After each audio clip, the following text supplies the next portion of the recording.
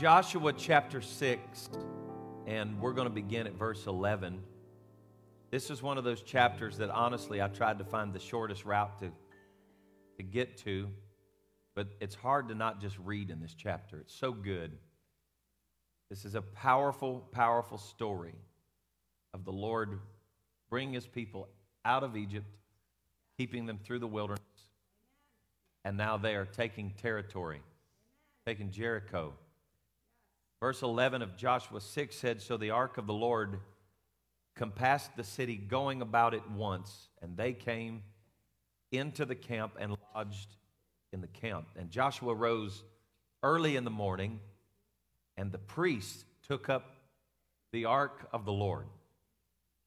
And 7 priests bearing 7 trumpets of ram's horns before the ark of the Lord went on continually and blew with the trumpets, and the armed men went before them.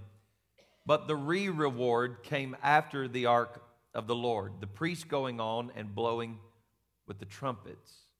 The second day they compassed the city once and returned into the camp. So they did 6 days. And it came to pass on the 7th day that they rose early about the dawning of the day, and they compassed the city after the same manner. They did what they knew to do 7 times. Only on that day they compassed it 7 times. And it came to pass at the 7th time. Somebody say the 7th time. When the priest blew with the trumpets, that Joshua said unto the people, "Shout!" He said to all the people, "Shout, for the Lord hath given you the city." I'm going to preach this last Sunday of the year. I still believe the Lord wants to give us the city. But I'm going to preach to you today how walls come down. How walls come down. Could we give the Lord great praise this morning?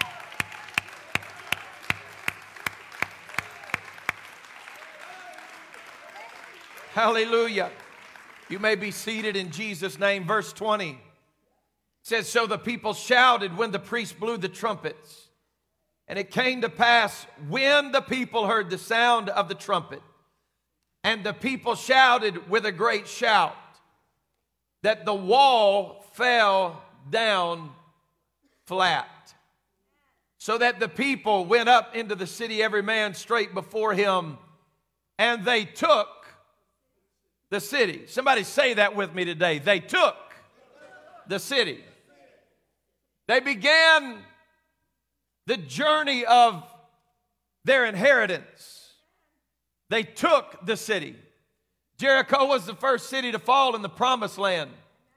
The Lord gave them the promise when they walked out of Egypt that there would be a promised land.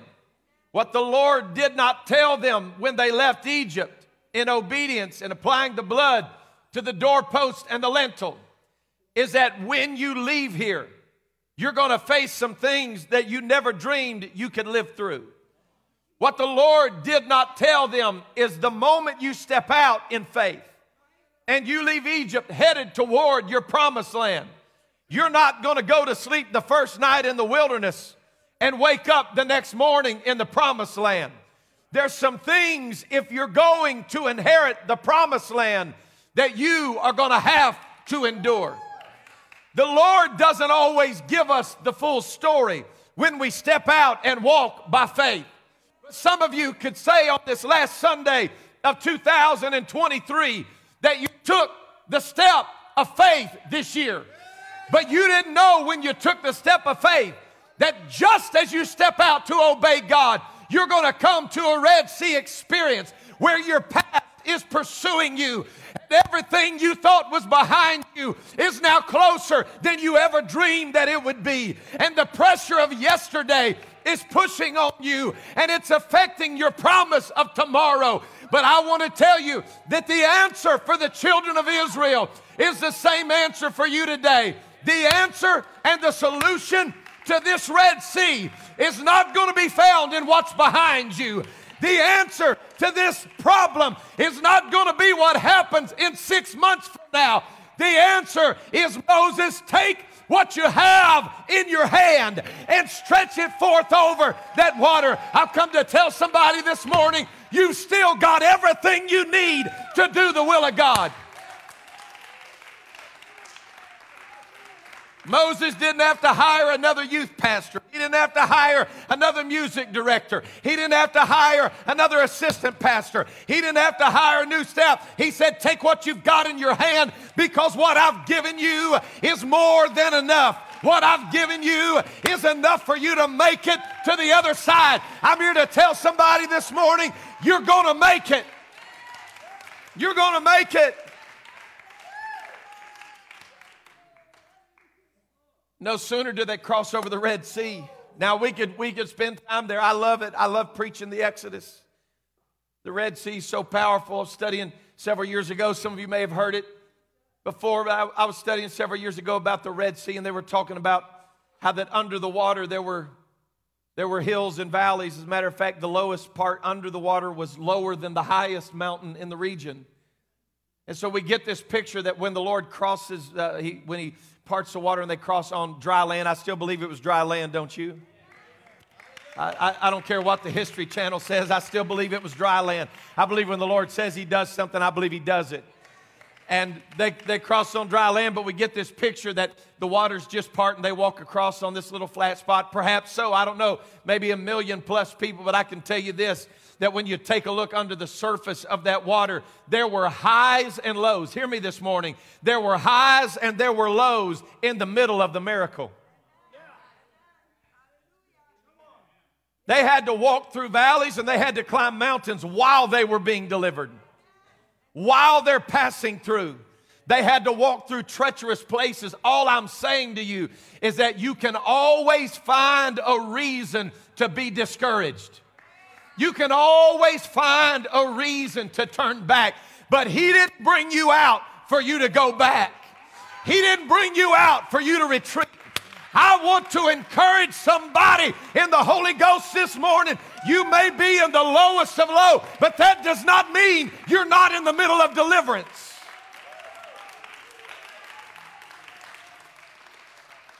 Such a powerful moment in time when they reached the other side of the Red Sea. Oh, if I could just have seen it. I would have loved to have seen the way that God works. What a powerful moment when they're standing on the other side and they look behind them and all of a sudden the water that was standing begins to close and they see Pharaoh and his army. The Bible said it like this in the King James Version, said the horse and the rider were in the sea.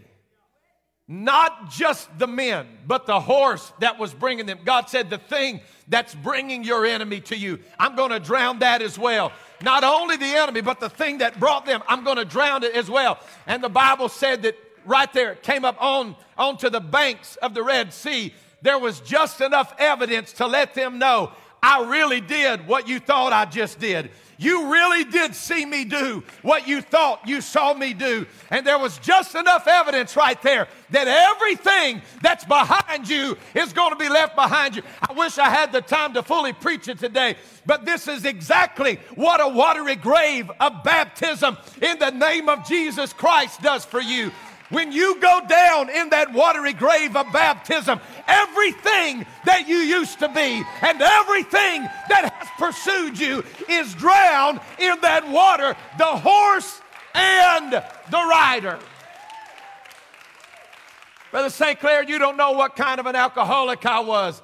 I want to tell you, it may just look like a pool to you. The power's not in the pool. The power is in the name. And in the name of Jesus Christ, everything you used to be is passed away. The apostle said it like this, old things are passed away. Behold, all things have become new. I don't care what you were in 2022. I don't care what you were in 2023. Today can be a day of new beginnings in your life. There's no name like the name of Jesus. Acts 4:12 makes it clear, very clear. Neither is there salvation in any other. For there is none other. Somebody shout that with me. There is none other name under heaven given among men whereby you must be saved. Brother St.Clair, it don't matter what you say. Just put them in the water. That's not what the Bible said. The Bible said the salvation is in the name. Somebody say the name. At the name of Jesus, sin has to go. At the name of Jesus, demons tremble. At the name of Jesus, sickness has to go. Are you hearing what I'm telling you this morning? There's power in the name of Jesus.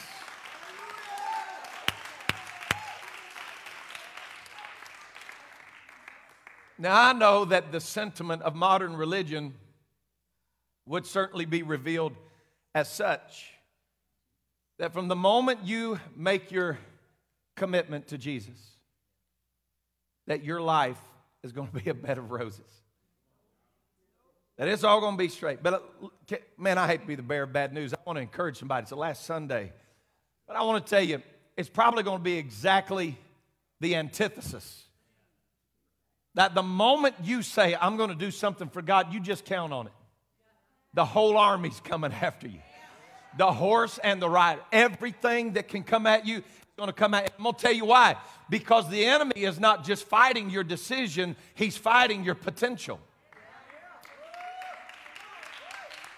He's not just fighting the decision that you've made. And I don't want this to sound like I'm in any way being insensitive, okay? But not everything that calls itself a Christian is a Christian.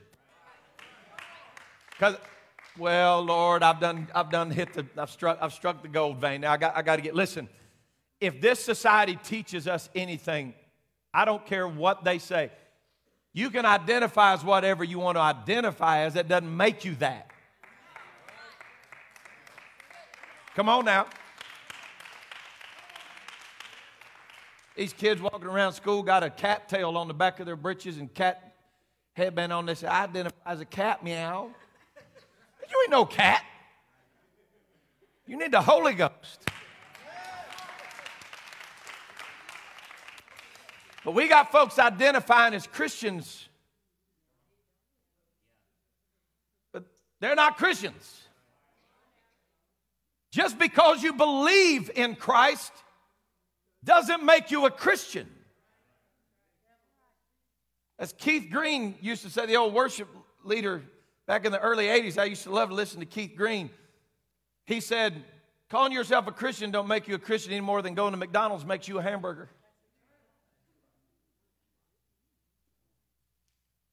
When you profess your love for the Lord, it's not about what you say.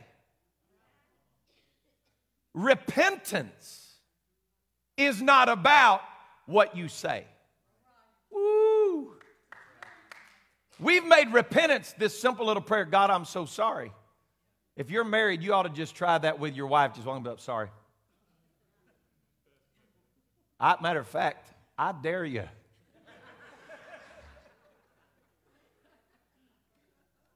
Babe, you really hurt me. My bad. Lord, I've transgressed your word. I've transgressed your will. I've transgressed your plans for my life. Dude, my bad. Can we still be homies? Can we still be friends? Can I still be happy?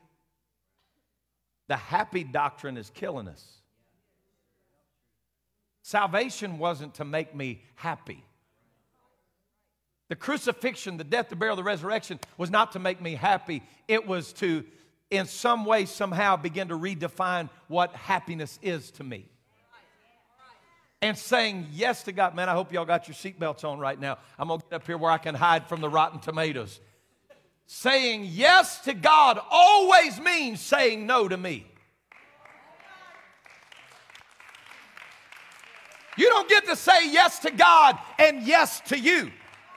You don't get to say yes to God and keep on doing what you're doing. I'm telling you today that Calvary did not happen so that we could have goosebumps and we could have chills up and down our spine and we could feel good on Sunday morning. It did not happen so that I could be temporarily relieved from the pressures of sin, the cross, the crucifixion, the death, the burial, the resurrection. It all happened so that I could be delivered, so that I could experience the power of a new life. I want to tell you today, He did not just come so that you could have life. He came that you may have life more abundant. Life more abundant. I don't care what people say about living for God. I'm not living for God for people. Well, you guys, I'll tell you, you spend too much time in church and you all these rules. I don't want the Bible. It's all just rules and restrictions. You can call it what you want to. But I'm just going to tell you what they call liberty and what I know is liberty are two different things. It's not bondage to me to live by the Word of God.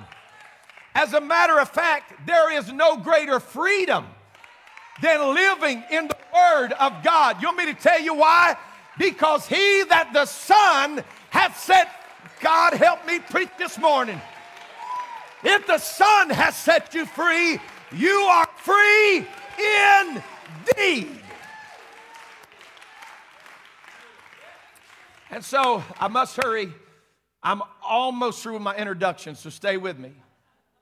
So they cross the Red Sea. The horse and the rider come up behind them. They see it washing up on the shore. The Lord lets them know your past is gone.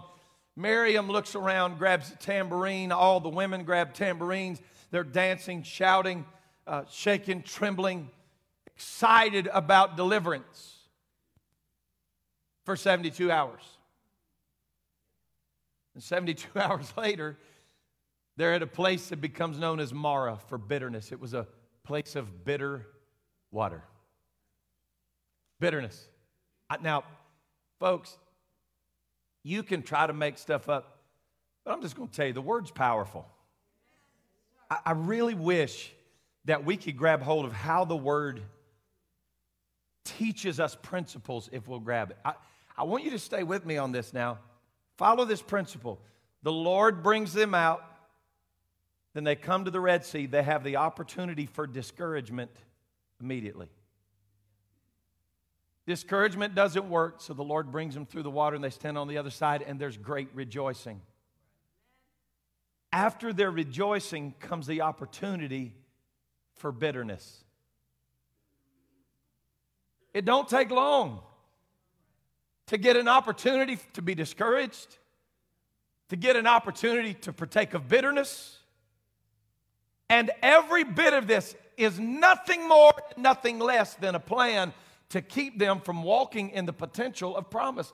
And so there are people now at a moment of bitterness saying, "What'd you do, dummy? Bring us out here for us to die? What was the problem, Moses? Were there not enough places for us to be buried in Egypt, so you brought us out here because you couldn't bury us there? I mean, what's your problem? Did you bring us out here so that God could forsake us?" Look, I challenged that spirit and that voice over your life in the name of Jesus today. And I've come to encourage you and tell you, He did not bring you this far to leave you.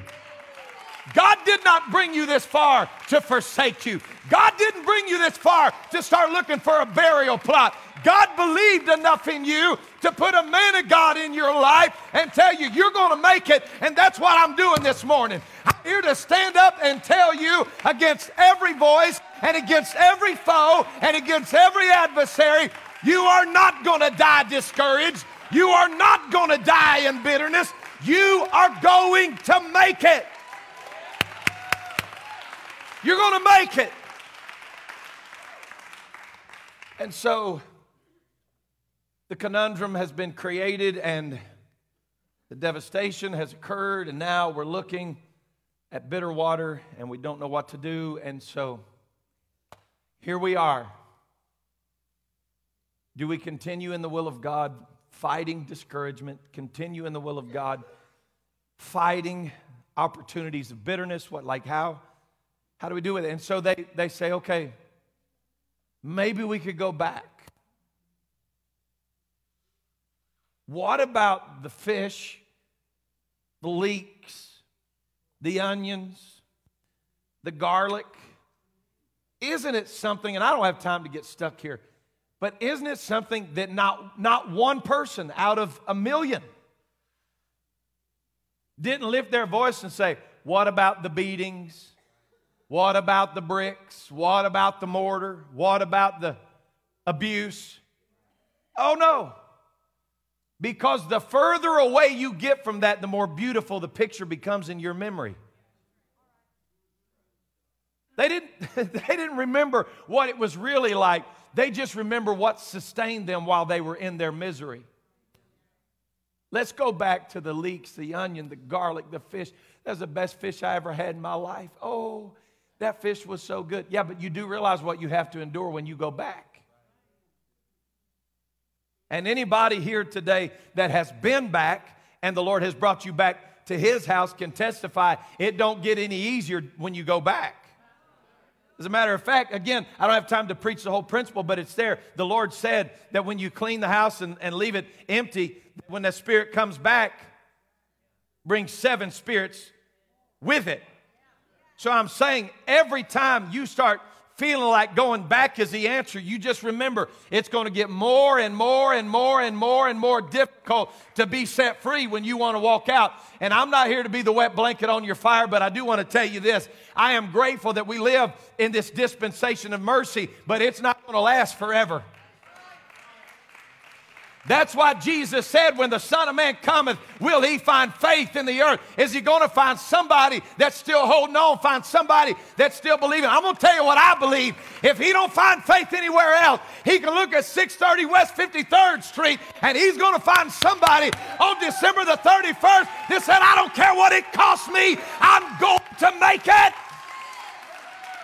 I don't care what I have to go through. I don't care what I have to fight. I didn't start to quit. I started to finish.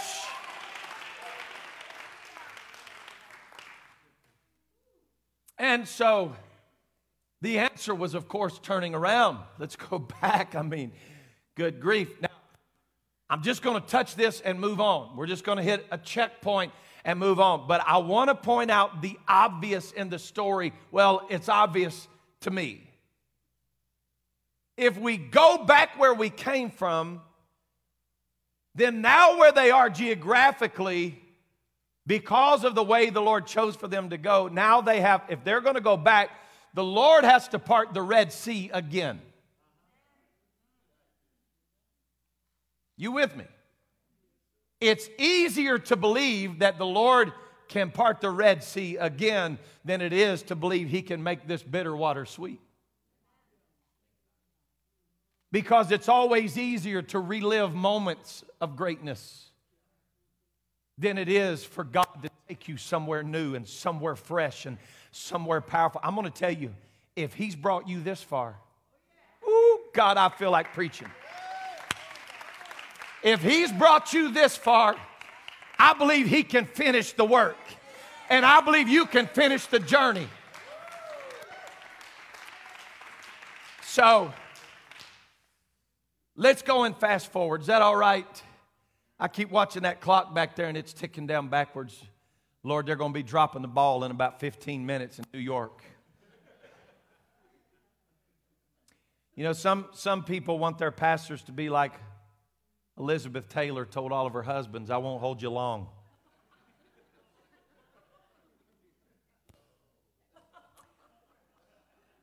Let's fast forward to the end of this story. The Lord kept His hand on them. And I'm sad to tell you, folks,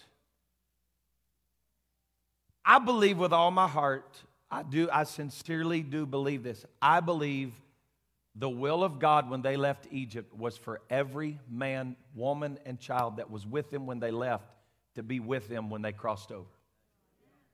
I believe that. But they didn't all make it. The people who could not get over where they had been never experienced the power of where God wanted them to go. I can't get relief from who I was.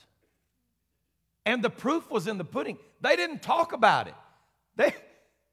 The Lord had them build memorials. He had pick up stones, 12 of them, make memorial, all kinds of stuff.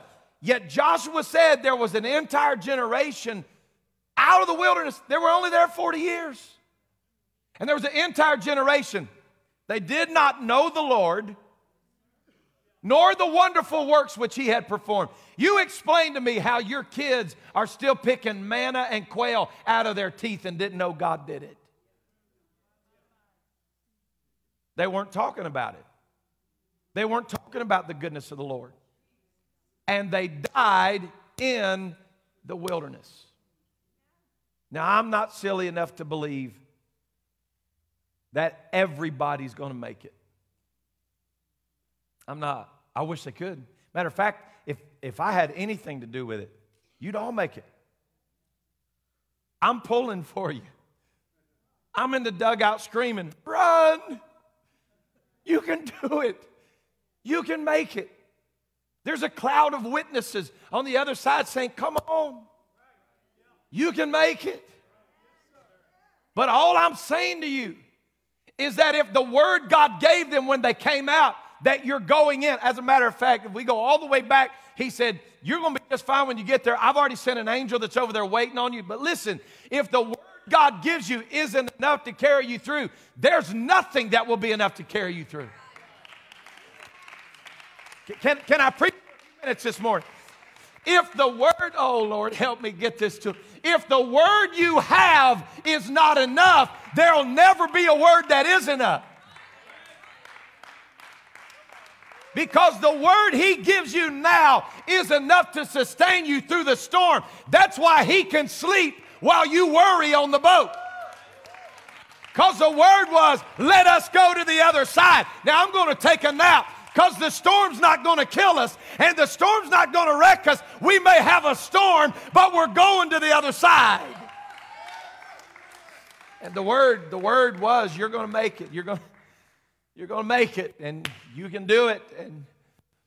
And here comes the power of prophecy in our lives.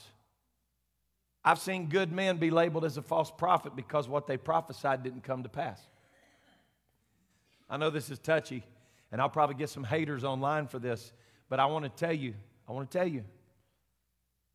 that just because a man, now I'm not making room for foolishness, but just because a man prophesies something and it doesn't happen doesn't make him a false prophet. Not one thing that Jonah prophesied came to pass.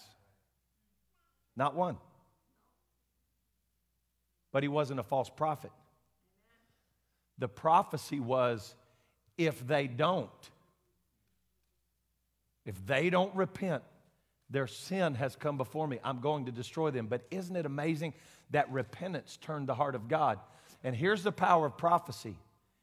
If somebody, can I use this as an example? Because this is everybody's favorite prophecy, okay? This is the one that everybody loves TV preachers for. If you'll sow a seed into my ministry, God's going to bless you.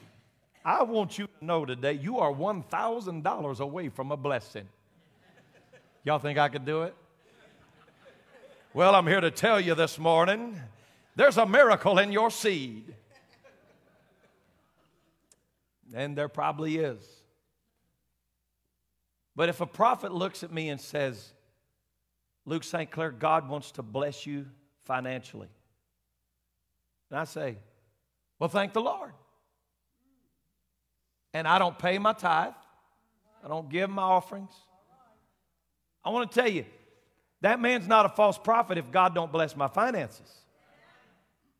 That don't make him a false prophet. That makes me disobedient. Are you with me? I can't just get a word from the Lord and say, well, I got the word, so I guess it's done. It's going to cost me something. If the Lord says, I'm going to bless you with inheritance, that also means you got to be faithful in the wilderness. I'll keep the fiery serpents away, but don't curse me when the water gets bitter. Woo. I'm trying to figure out how to preach something to make y'all happy again right now. I had you on my team 10 minutes ago. I think I got Elizabeth Taylor fans mad at me. I don't know.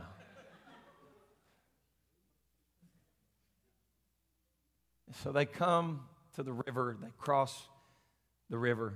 This is one of the greatest stories in the world because every one of us are found in the story. They come to the Jordan River. The priests go in, and deliverance is always different, because this time the Lord didn't just tell the priest to hold a rod out over the Jordan River and the waters part. This time the priest had to step in. You ever been there where the Lord says, come on, you take that first step in. You're like, my feet are getting wet. The Lord says, I'm going to part the waters. Oh boy, I'm getting deeper and deeper.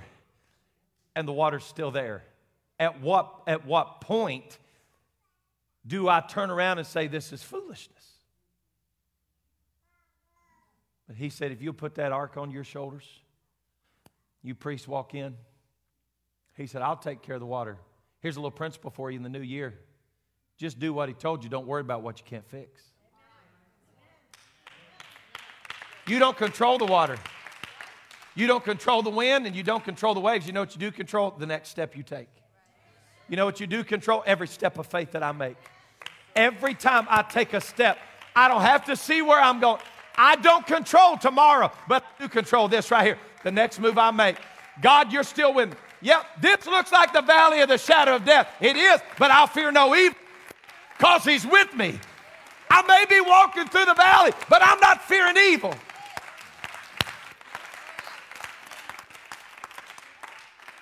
So now we possess, and I'm going as quick as I can.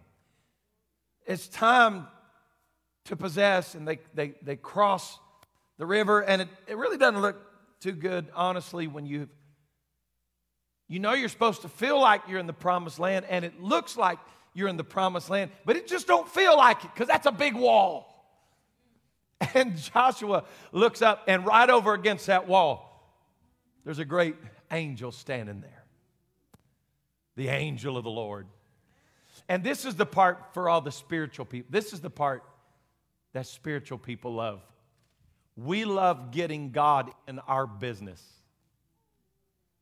Because Joshua walks up to the angel and says, you with us or you with them? And the angel said, no. Excuse me? Are you for us? Are you for them? He said, no. God doesn't have to answer the question, am I for you or for them? What the Lord wanted to know is, are you with me? That angel is not obligated to say, yes, I'm on your team. It'd feel good if the Lord would say that. Now, Lord, you know they did me wrong. I want to know, are you on my side? The answer is always no. Who is on the Lord's side? If you'll get on his side, he's always on your side. If you'll get on the side of the kingdom, he's always, oh God, help me right now. The Lord wanted it to be clear. You didn't come here to get me involved in your business. I brought you and kept you here to be sure you're doing my business. I want to encourage somebody in 2024, don't worry about who's for you and don't worry about who's against you. If God be for, come on, preach it to me now. If God be for us.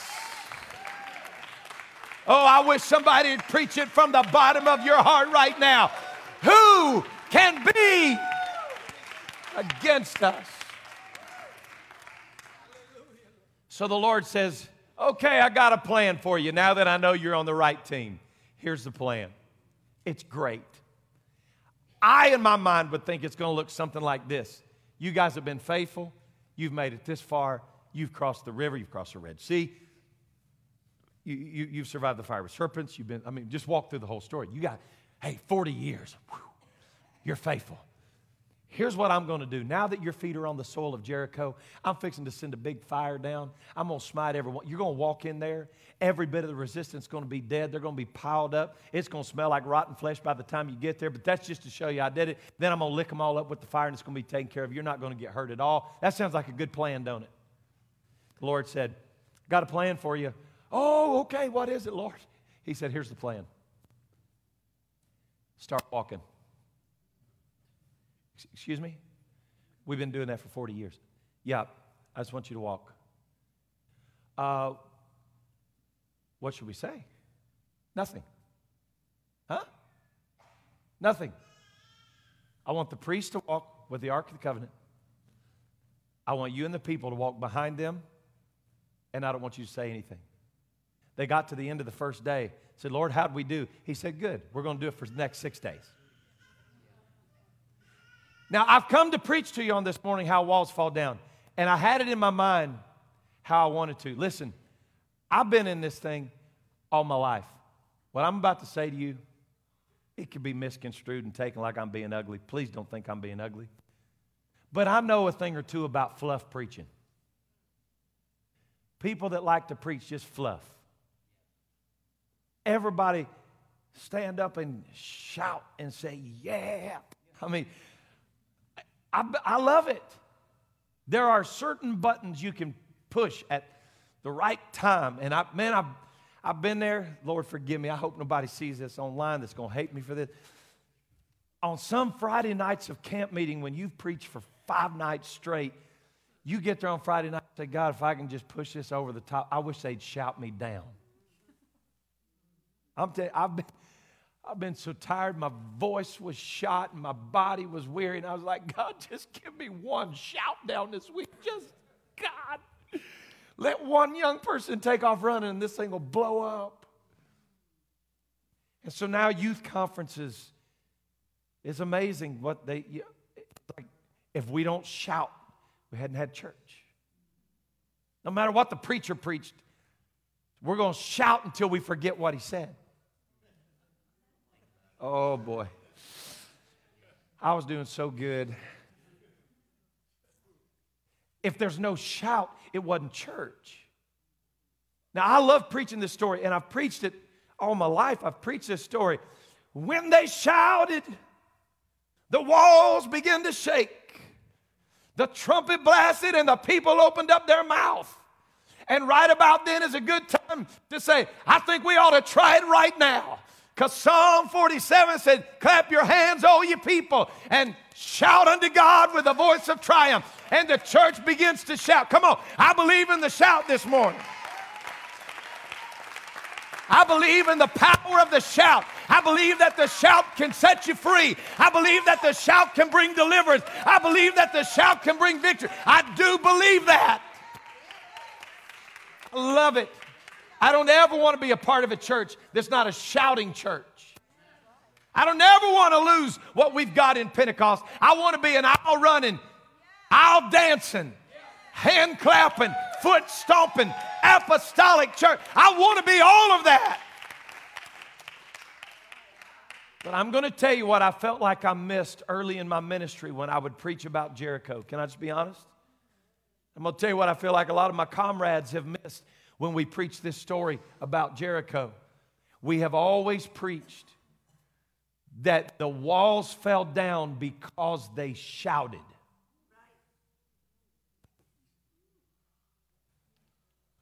But I've come respectfully on this Sunday morning to submit something to you. If walls just fell down because we shouted, they'd fall all the time. Because it's easy to just come to church and say, yeah! But when you leave, your walls are still standing. The walls did not fall because they shouted. The shout was the culmination of an intentional 7 days of walking. Before they said anything, before they shouted one time, before there was ever the shout of a trumpet on that 7th day after the 7th time around. Can you imagine after you've walked for 6 days and you get to the 7th day that the Lord would be so cruel to say, okay, now do what you did 6 days, but do it 7 times in one day. Lord, that's a little much to ask. My question is, do you want the walls to fall or not? Because the walls may fall when you shout, But the walls falling are a byproduct of the fact that I've learned to just trust Him when I can't see what He's doing and there ain't no shout coming out of me. When I don't have a clue what God is doing. I don't know what He's trying to show me. I feel like I'm walking blind. I feel like I'm walking by faith. I don't feel like there's any answers at all. I'm just walking and nothing's happening. I'm going to tell you there's more happening than you think is happening. The shout is going to be the culmination, but the walk is what's going to make the walls fall down. I thank God for what He's done in 2023, but I'm not here today. We may shout before it's over. It'd be all right with me if you shouted right now, and I hope we can shout in New Year's service next year in 2024, but I want to tell you what He wants more than your shout. It's not just about being intentional with your shout. It's about being intentional with your walk. I trust Him enough that when I've walked for 6 days, 6 weeks, 6 months, and the walls are still standing, I trust Him enough that when He says, just keep on pushing. Lord, you're going to catch me in a prayer room every day of my life. You're going to catch me fasting every week this year. Lord, I'm going to give you 365 days of faithful service. I'm going to walk with you. I'm going to pray and fast and read in the Word of God. And when the wall falls down, I'm going to shout. But I promise you, Lord, I'm not just here for the shout. I'm here to walk.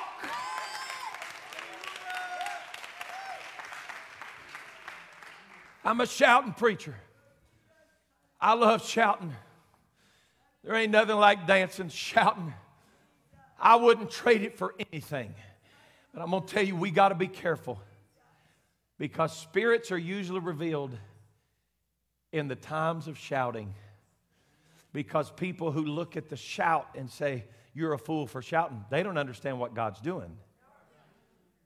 The people who say, I'm not going to shout, I'm going to make you a guarantee. Can I do that? If they don't want to shout, they probably griped while they walked.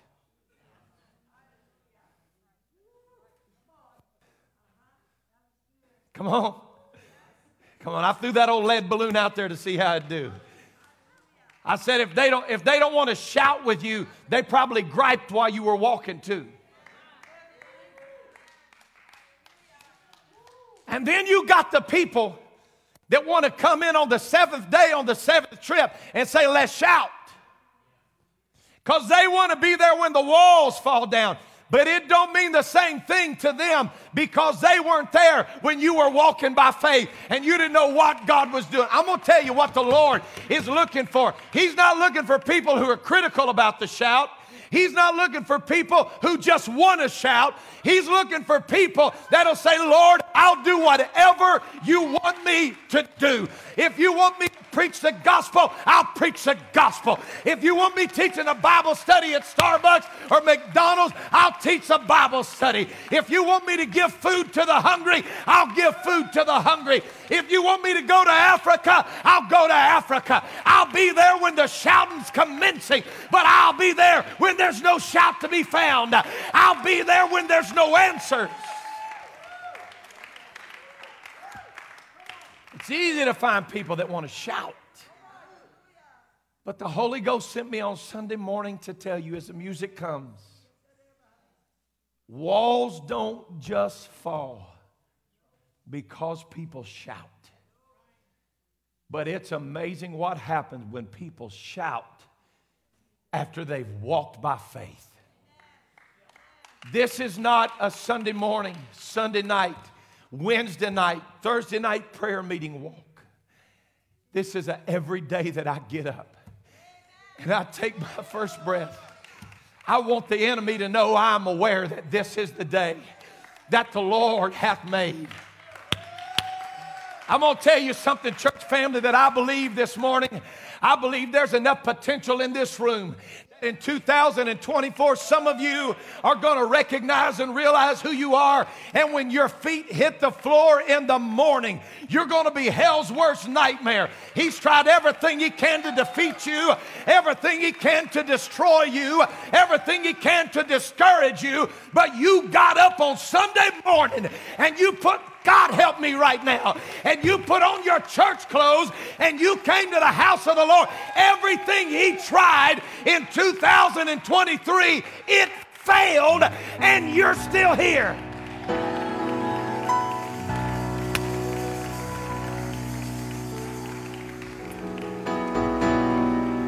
Woo! I tell you what, it's all right with me if we end up shouting. You know why? Because I've seen some of you walk this year. I've seen some of you walk this year when you were so discouraged you could have thrown in the towel. I've seen some of you walk this year when you got a doctor's report that didn't look good. I've seen some of you stand beside a casket and weep this year, but the next Sunday morning you were in the house of God with your hands raised. That's what I'm talking about. Walls come down when we shout, but they come down because we've walked. Walls come down when we're there every time the doors are open. Devil, you can't discourage me enough to quit. Hallelujah. The report I got said that it was over. Pastor St.Clair, the report I got said there's nothing else doctors can do. But I want to know on this Sunday morning, whose report? Will you believe? And I want you to know today, devil, we shall believe the report of the Lord. I'm going to believe the report of the Lord. I'm going to believe the report of the Lord. I know what the doctor said, but I believe the report of the Lord. I know what the banker said, but I believe the report of the Lord. I know what's going on in Washington, D.C., but I believe the report of the Lord. I'm going to believe.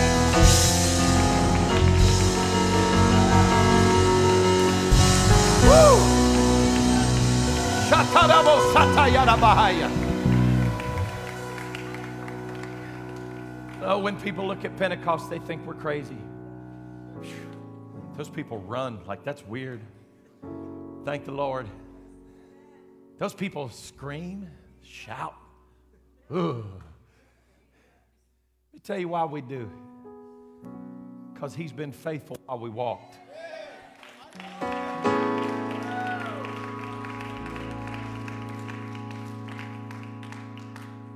I felt on this Sunday morning to challenge this church.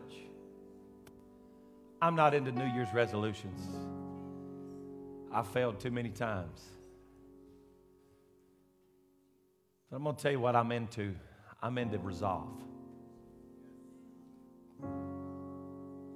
God, put a resolve in me. Whew, man, I felt something shift in this room just a moment ago. Oh. There's somebody in this house today that you've had every excuse to quit. I don't know who I'm talking to right now, but I'm talking about such dark days, and I feel this in the Holy Ghost. You fought voices of suicide. I'm just going to quit. This is the easiest way out. Nobody would remember me anyway, and it's going to be fine. I don't want to come across as a judgmental voice and hurt anybody today, but I want to tell you, he didn't die so you would have to. He didn't die for you to commit suicide and quit. He died and was buried and rose again so that you could have the strength to live. Bill Gaither said it when he wrote the song, because he lives. Woo, I feel that strong on me right now. Because he lives, I can face tomorrow. God, put that on your people right now. Would you just lift your hands? I feel the Holy Ghost. Because he lives. Woo! Life is worth the living. Just because he lives. Oh, God, help us today. Come on, stretch your faith right now. Stretch your hearts towards heaven right now. Would you just extend your hands and your hearts?